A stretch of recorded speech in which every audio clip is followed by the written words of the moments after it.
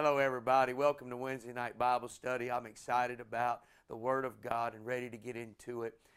I know we're going back and forth. We went from Sunday to being together to now back to this again, but hopefully this won't be much longer, just a couple more weeks of our Wednesday Night Bible Studies like this. I pray that it's being a blessing and has been a blessing to you, but hopefully before much longer we'll be back together on Wednesday nights again and having Bible study as a congregation. Looking forward to this upcoming Sunday. Again, we had such a great time this past Sunday. Remember this upcoming Sunday, it's going to be 8:45. The doors open. Service will begin at 9 o'clock for the ages 58 and above. And then the next service doors will be open at 10:45.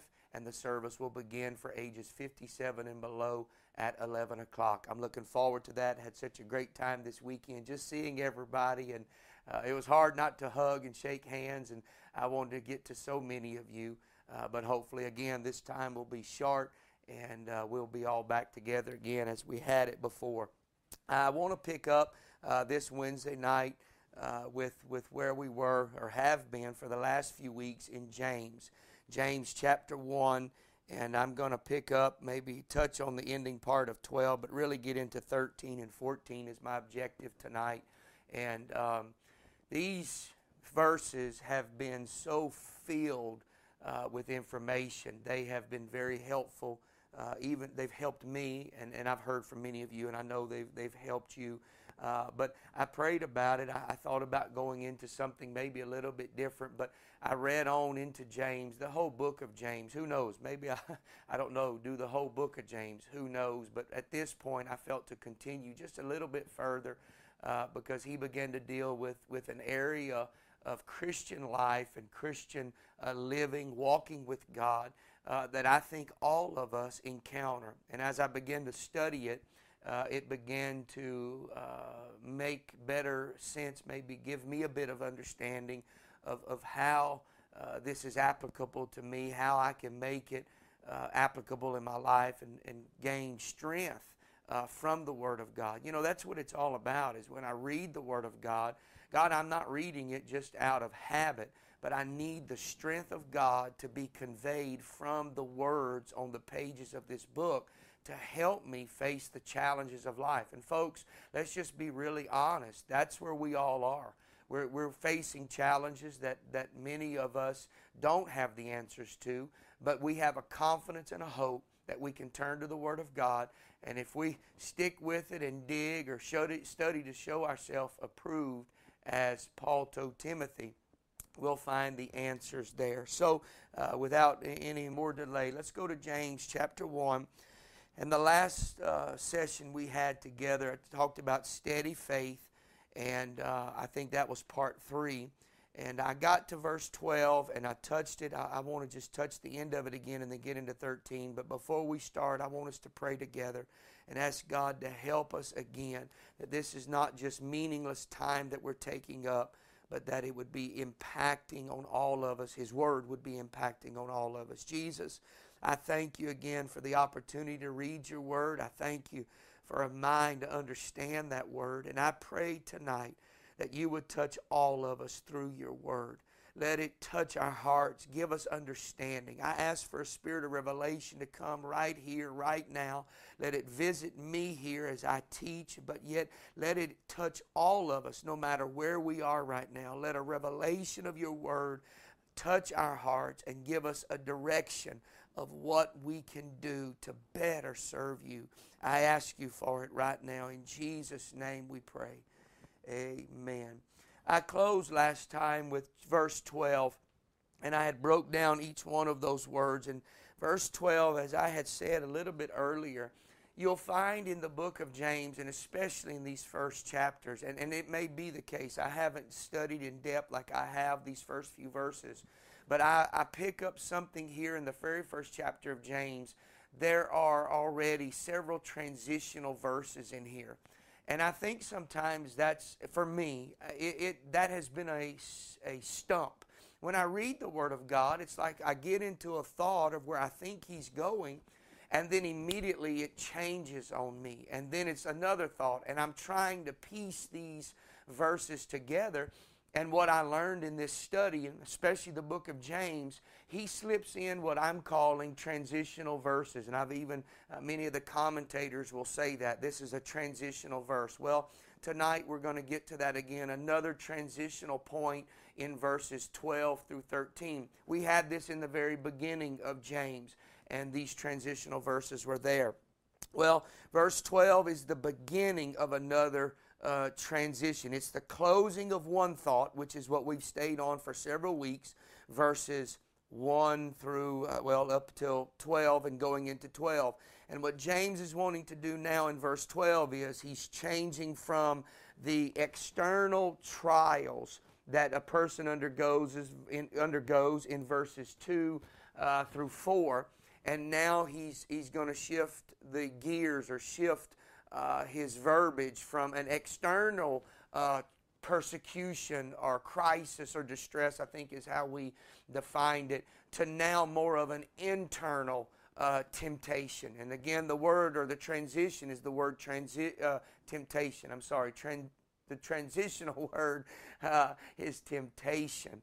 And where it meant one thing in the first few verses, now it's going to take on a different meaning. And the way it does that is contextually. And this is what James gets into. So verse 12, we're seeing here, blessed is the man. There's a blessing in a man that endures the previous trials or distresses and what he undergoes. For when he is tried, and that translates into when he has been approved.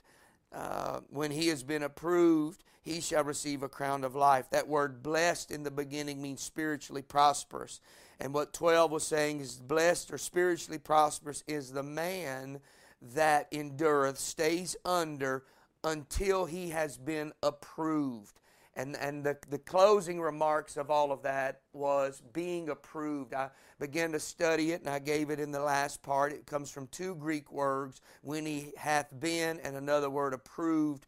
The two Greek words, dokimos, if I'm pronouncing it right, I'm no Greek scholar, means acceptable, approved. I'm sorry, I had it inverted. When he hath been is the Greek word genome. Approved is dokimos.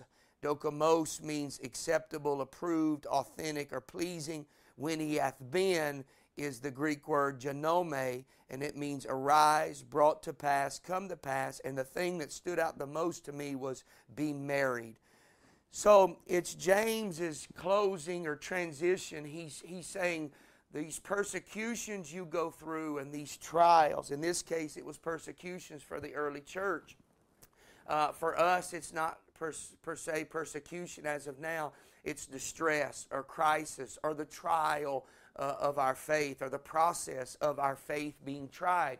But James is trying to transition here, and he's saying there is a blessing in all of this, but there's an objective. And the first portion of those scriptures, and again what stood out the most in this last part, is be married. It's what I had been saying in the beginning, what James was alluding to, but maybe had not come together in full understanding. Here, he begins to wrap it up, and he begins to say, here's what it's all about, is that your faith will be proven genuine, but that you will be married. Now, you and I both know the marriage supper of the Lamb. We've talked about that. The times of Gentiles, which is more prophecy teaching at a later date. We may come to those kind of things. I know there's men that's their ministry. They dive into the prophecies of Revelation. But here, this is a very clear reference to the reason you go through what you go through is preparing you for the marriage. And I made reference last time about the bride and the bridegroom, or the groom and the bride, and the marriage of the church to Christ. That's what it's all about. And if you'll study Jewish customs in a Jewish marriage, the bridegroom or the groom, he comes and begins to court her. But then he leaves, and he goes and prepares a place for him and his wife to be. And in this process, he goes away, and as he's preparing, sounds very familiar, Christ ascended, and he went to prepare. He spoke of this in John. For I must go away, but I will send a comforter. And what he's saying is I'm going away to prepare the place. Well, the place is prepared, but it's an illusion, an analogy, a picture showing how you and I are to make ourselves ready for him coming back again. Because he told the church that, I must go, but I will come again. And this picture that James is, or these terms that James is using, is relating to that. He's relating to the coming of the Lord. And that when you go through these things of life, God is preparing you and I. Now, to me, the biggest takeaway, and I'll try to get quickly to the punchline was that as Jesus went away, the bride was to prepare herself when he would come back. So, and this is where we are. We are in a constant, perpetual preparation state. That we are to make ourselves ready for his coming back. That when these trials and storms come, they're not here to hurt us. They're not here to destroy us. They're to prepare us, that our faith would grow strong. That our faith, in the end, he could say to you and I, well done, thou good and faithful servant. That you've been faithful over a few things, but that now when we come together as the bride with the bridegroom, that we meet him in heaven and we have the marriage supper of the Lamb, that the purpose of all of that is that you would become governors and priests of the spiritual heaven. That's the objective, is that what we're doing now is all preparation for the time that would come, the ruling and the reigning with Christ. So if you understand that this is preparation for his coming again, one of the key ingredients that stood out to me, or one of the key ideas in a Jewish wedding, was the bride did not know when he was coming back. And I mentioned this last time, but I want to come back because it's such a powerful truth. She did not know the hour. She did not know when that bridegroom was going to come back and take her to consummate the wedding, or to consummate the marriage would be a better term. She had to constantly be preparing and making herself ready. But the Jewish custom is he would come and blow a horn and would come and take his bride. So for you and I, what we have to remember, that when we go through these trials and crises and problems in families and homes, and we go through struggles of life, that if we can remember, this isn't going to destroy me. I'm not going to lose. If I can maintain the purpose for the process and the reason I'm going through this, that this has got a heaven inclination. It's causing me to look more towards what I'm preparing for, a marriage, the marriage supper with the Lamb and the bridegroom. Then it takes this load or pressure off of myself, or hopefully it does, that, hey, this isn't going to last forever. The sun's going to come up again, encouragement's going to come again, and things are going to get better again. So this is the transitional moment for James. He's telling us, this is my closing thought. There is a blessing. If there would be any title that I could give to this Wednesday night lesson, it would be the blessing, or the testing will bring about a blessing. That the testing that I've been through up until this point is going to bring about a blessing. Now, this is when James begins to change his theme. James, as I said just a moment ago, the focus in verses 2 through 4 were on trials encountered in daily life that may have included suffering and persecution. But here in 12, he begins to sum up the teaching on that aspect, more of an external attack that's coming against you. And now in verses 13 and 15, he's going to turn it to an interior or an internal struggle in that trial. In verses 12, which I had already stated that the word temptation, and I spoke of it contextually. In the first few verses, 2 and 4, it's speaking of trials. But now the word temptation begins to take on a different meaning. And many of the commentators have been in debate of that verse 12, that transitional. Not that there's a transition, but the word temptation. But many of them, the majority of them, agree that the word temptation in 12 is meaning trials and suffering, and it's a transitional word that now he's moving them from external to internal, and they agree in a majority that it's an external struggle, but now he's quickly going to take that same word and contextually begin to change it, if it's possible. Listen, I'm no Greek grammatic study here. I'm going by what they have tried to, through their studies of Greek, to try to show us the true meaning. And you can see it contextually, because the next verse, he starts talking in temptation, but more of lust. Well, we know that's not an external, though it may come as an external bait, may see the eye gate or the hearing. It's something now James begins to deal with of an internal fashion. So, in verse 13, James says, let no man say, when he is tempted, I am tempted of God. For God cannot be tempted with evil, neither tempteth he any man. James starts off when he begins to say, let no man. That is an emphatic, when you study it in the original definition, it is a very emphatic no. James is, again, like I said, contextually, he begins to change even the whole spirit of it. It's almost like James is coming to the defense of God. And here's what I begin to see in these scriptures, and that's why I felt to go on a little bit further. When you get in a trial of external means, life is not going well and your faith is being tested. You've been maybe praying for these things for God to remedy. Maybe a spouse or a child or a home or maybe your past, whatever it may be. And these things of life and circumstances are weighing heavy on you and your faith is being tested or challenged. It's in that moment of that pressure. James in the beginning says, come under it. But it's been the common struggle that when these things begin to happen, our natural tendency, maybe not for some, but maybe for me, I've looked at it and in one essence want to blame God.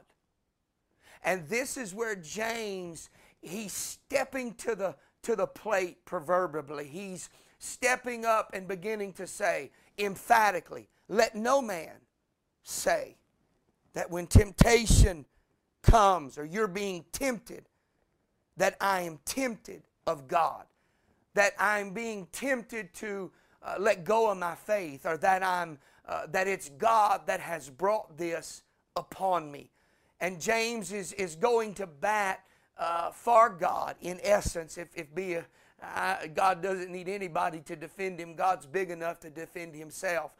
But as a man of God and a pastor to the people, he appeals to them to bring them under an understanding and an emphatic word of no. Don't let no man, do not think that these temptations that begin to come to you, though they have maybe come from an external fashion, do not let an internal war begin to rage. That you begin to look at God and begin to blame God and say, God, you could have stopped this. Why didn't you? I don't know about you, but I've been there. I've looked at things in life and I feel things start rising up in me that I did. See, it's internal now. The external life situations are there. And my faith is supposed to steady me and keep me through that. But now what's happening is when I begin to let go of my faith and I begin to maybe doubt or whatever it may be, I sense things begin rising in my human spirit that I didn't know were there. I wish this is the time, I wish I had a congregation that I could see 3 or 4 nods and people would maybe agree. I know I felt it. Things start surfacing in my emotions and I'm human and I want to say, now God, you could have stopped that. Why did you let that happen? Why did this have to happen? Now, I know James didn't go down that road in detail. Later, he begins to deal with some of the human emotions. But in this case, he's dealing with you and I saying, well, God, this was a temptation. You allowed this to happen, a temptation to come to me. God tempts no man. And that's what James is saying. God didn't do this to bait you that you would fall into sin. He allowed these things to come that my faith would become steady and genuine. He did not intend for you and I to begin to fall. You wonder many times why people backslide. This is how. Life throws a curve, and what was meant to turn for the good or hang on till it turned for the good, many times these emotions start surfacing and we get angry with God.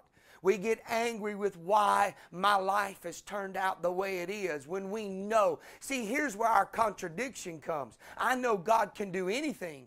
And when God chooses to not do what seemingly, in my opinion, was the better approach, I begin to become resentful or skeptical or cynical against God. Well, God just only does that for a select few.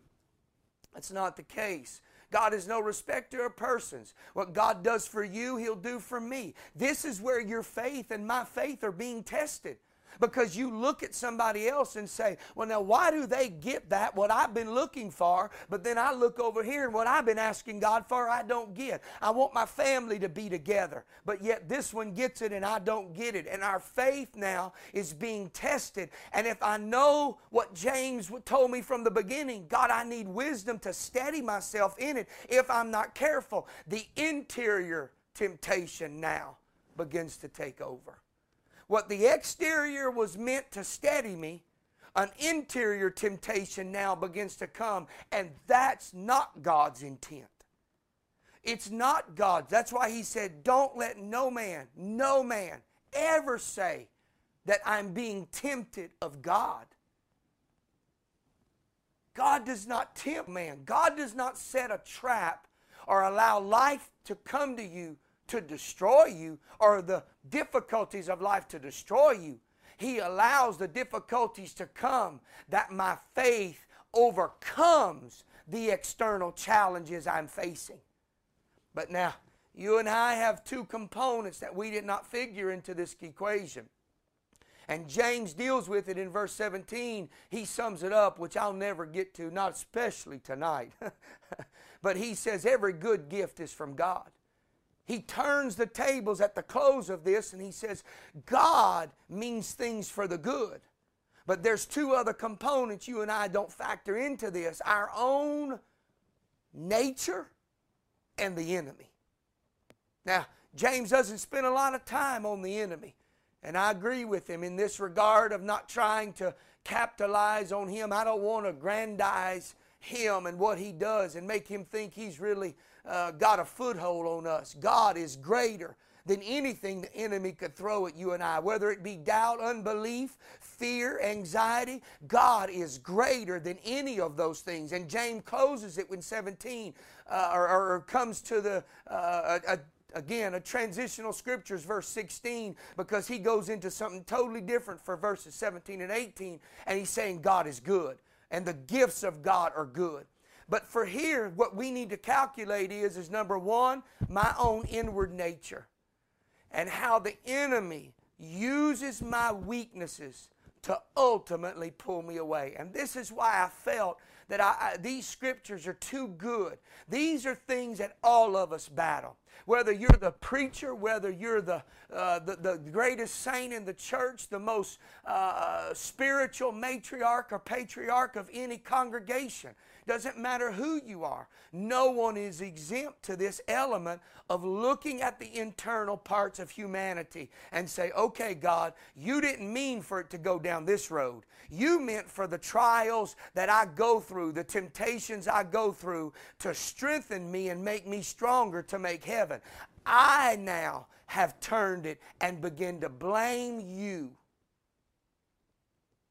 And I wonder if James, this is me just conjecture here. I know from dealing just my short time of pastoring, but I've dealt with people long enough, even in our previous assignments God's called us to that were pastoral roles predominantly in our training or what it would be.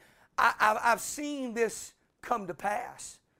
I've seen where people go through these challenges and they begin to deviate and say, okay, God, you could have done something different here and you could have changed it. I've explained to you the two internal, external. In verses 12 through 13, he's starting to transition now from external to internal.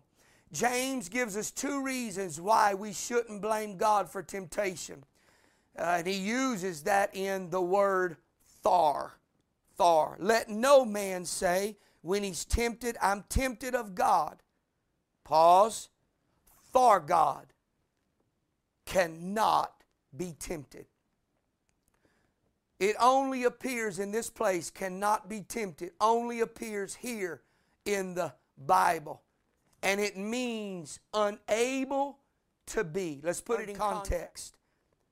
God cannot be, for God cannot be tempted with evil. For God is unable to be tempted with evil. Another one says, God never feels the urge for evil. Now put that in context for you and I. I think I wrote it down, even another saying, and He doesn't use evil to tempt anyone. God would never allow the hardships of life and use that to tempt you to fall. Somebody hear me right now. I feel such a witness of the Holy Ghost in this lesson right here. Now I know why I'm teaching it. We would allow, these situations would come and we would want to say, well, God could have or should have. In essence, we're putting the blame on God. God would never use the distress, the evil, the problem to cause you to fail. James is saying God needs to be, to his defense, God would never, He's unable to use evil to tempt you. He's unable to use the bad things in life to tempt you. The persecutions, the trial, that's not God using that as evil to get you to fall. And I'm jumping ahead here. James gives us what causes us to fall in verse 14. We are drawn away by our own. These things come to us, but because we don't turn to God in faith and steady our faith, we turn now and begin to, God, you could have stopped this. You should have stopped this. Why is my life so miserable? Why has my life happened like it is? Don't go down that road, and that's what James is trying to say. Let no man. Don't go down that road. I've used this. Y'all have heard me say this many times in the pulpit.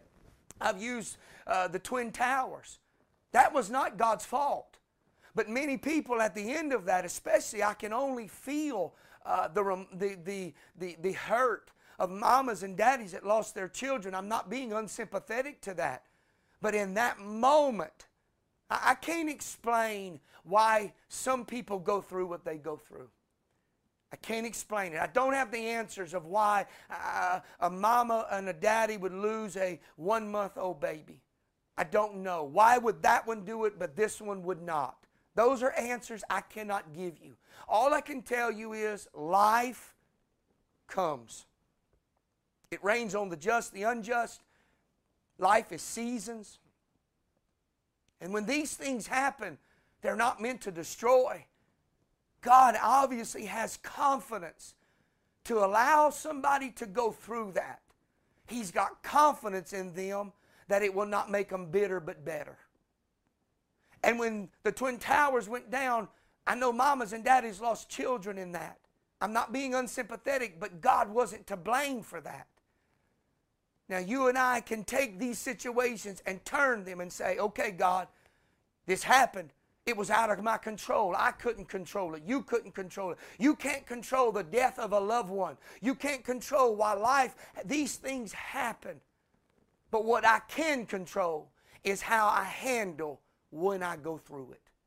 And my heart and my faith, that I keep it in the hands of God and say, God, you obviously had confidence in me and a trust in me, and you're preparing something in me that I don't understand. I don't want to. Listen, folks, we all make these mistakes. Please, I want to say this from a pastor's heart here tonight.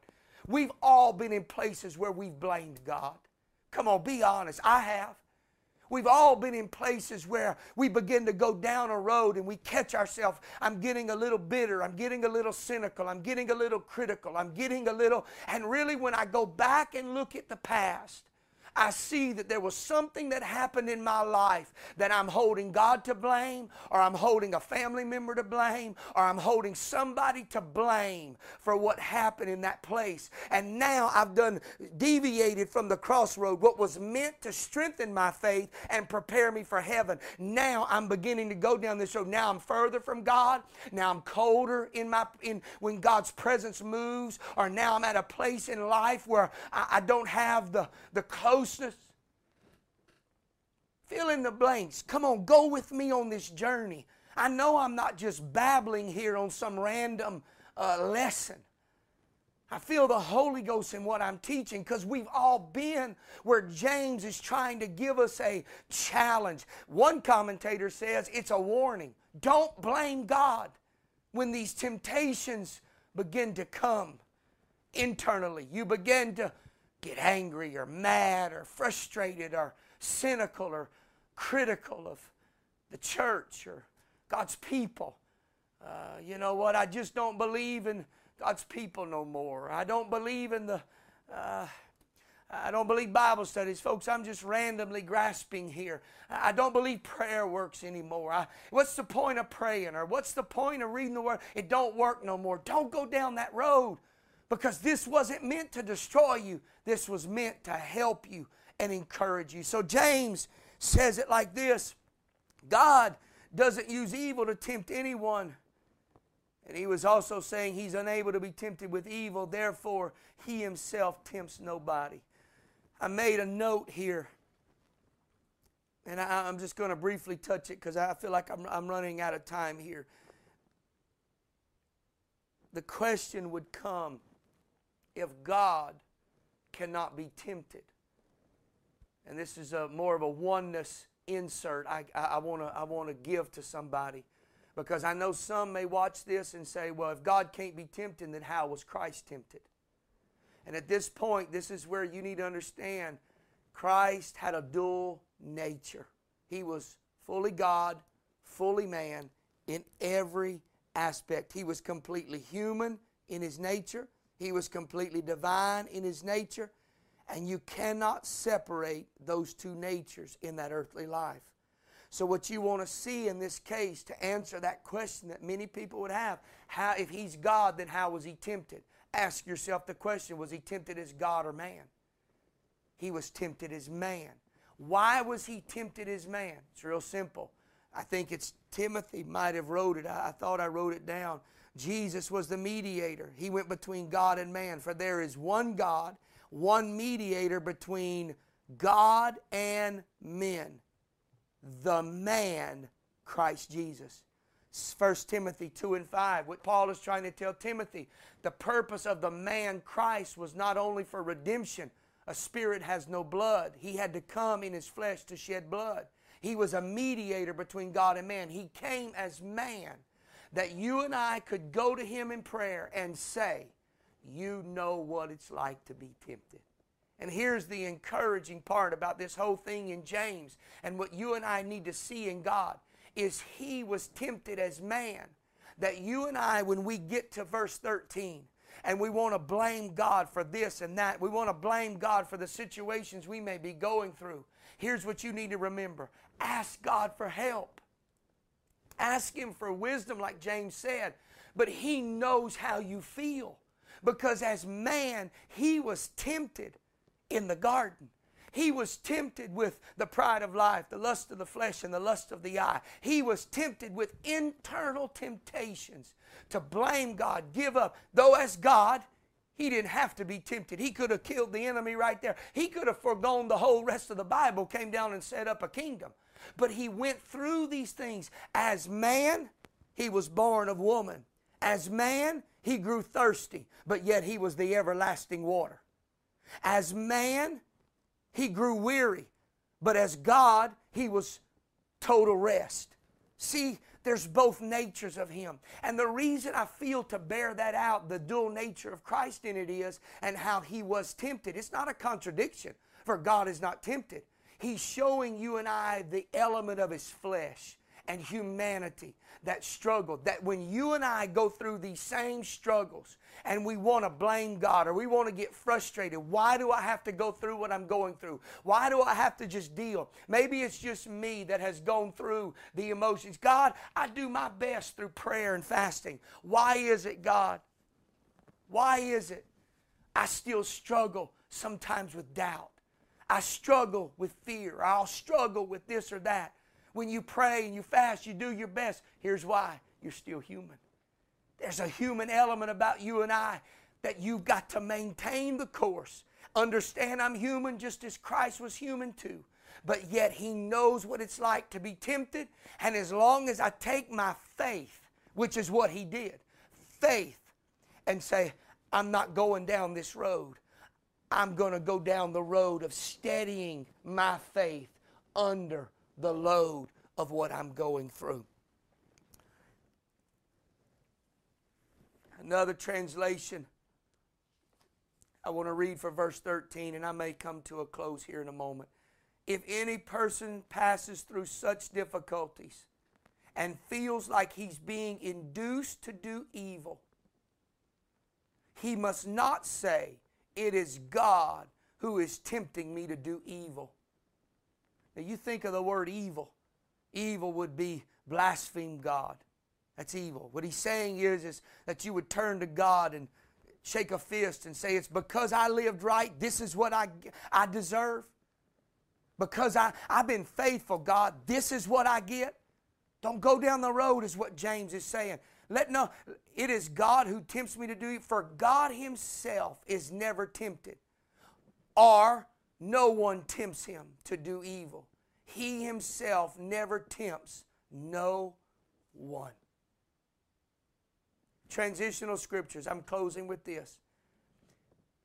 We say that we have external difficulties, is what James is talking about. We say that.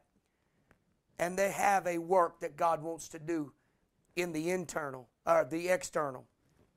But when it begins to turn into an internal, even in that moment, if we allow God to help us, the faith that's in us will help us conquer these human emotions.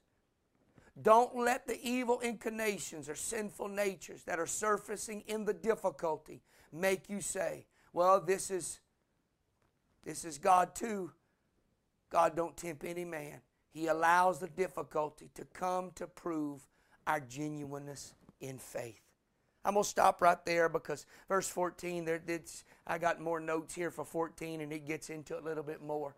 But I'll stop with 13 and I'm going to read it one more time. Let no man say when he's tempted, I'm tempted of God. For God cannot be tempted with evil, neither tempt any man.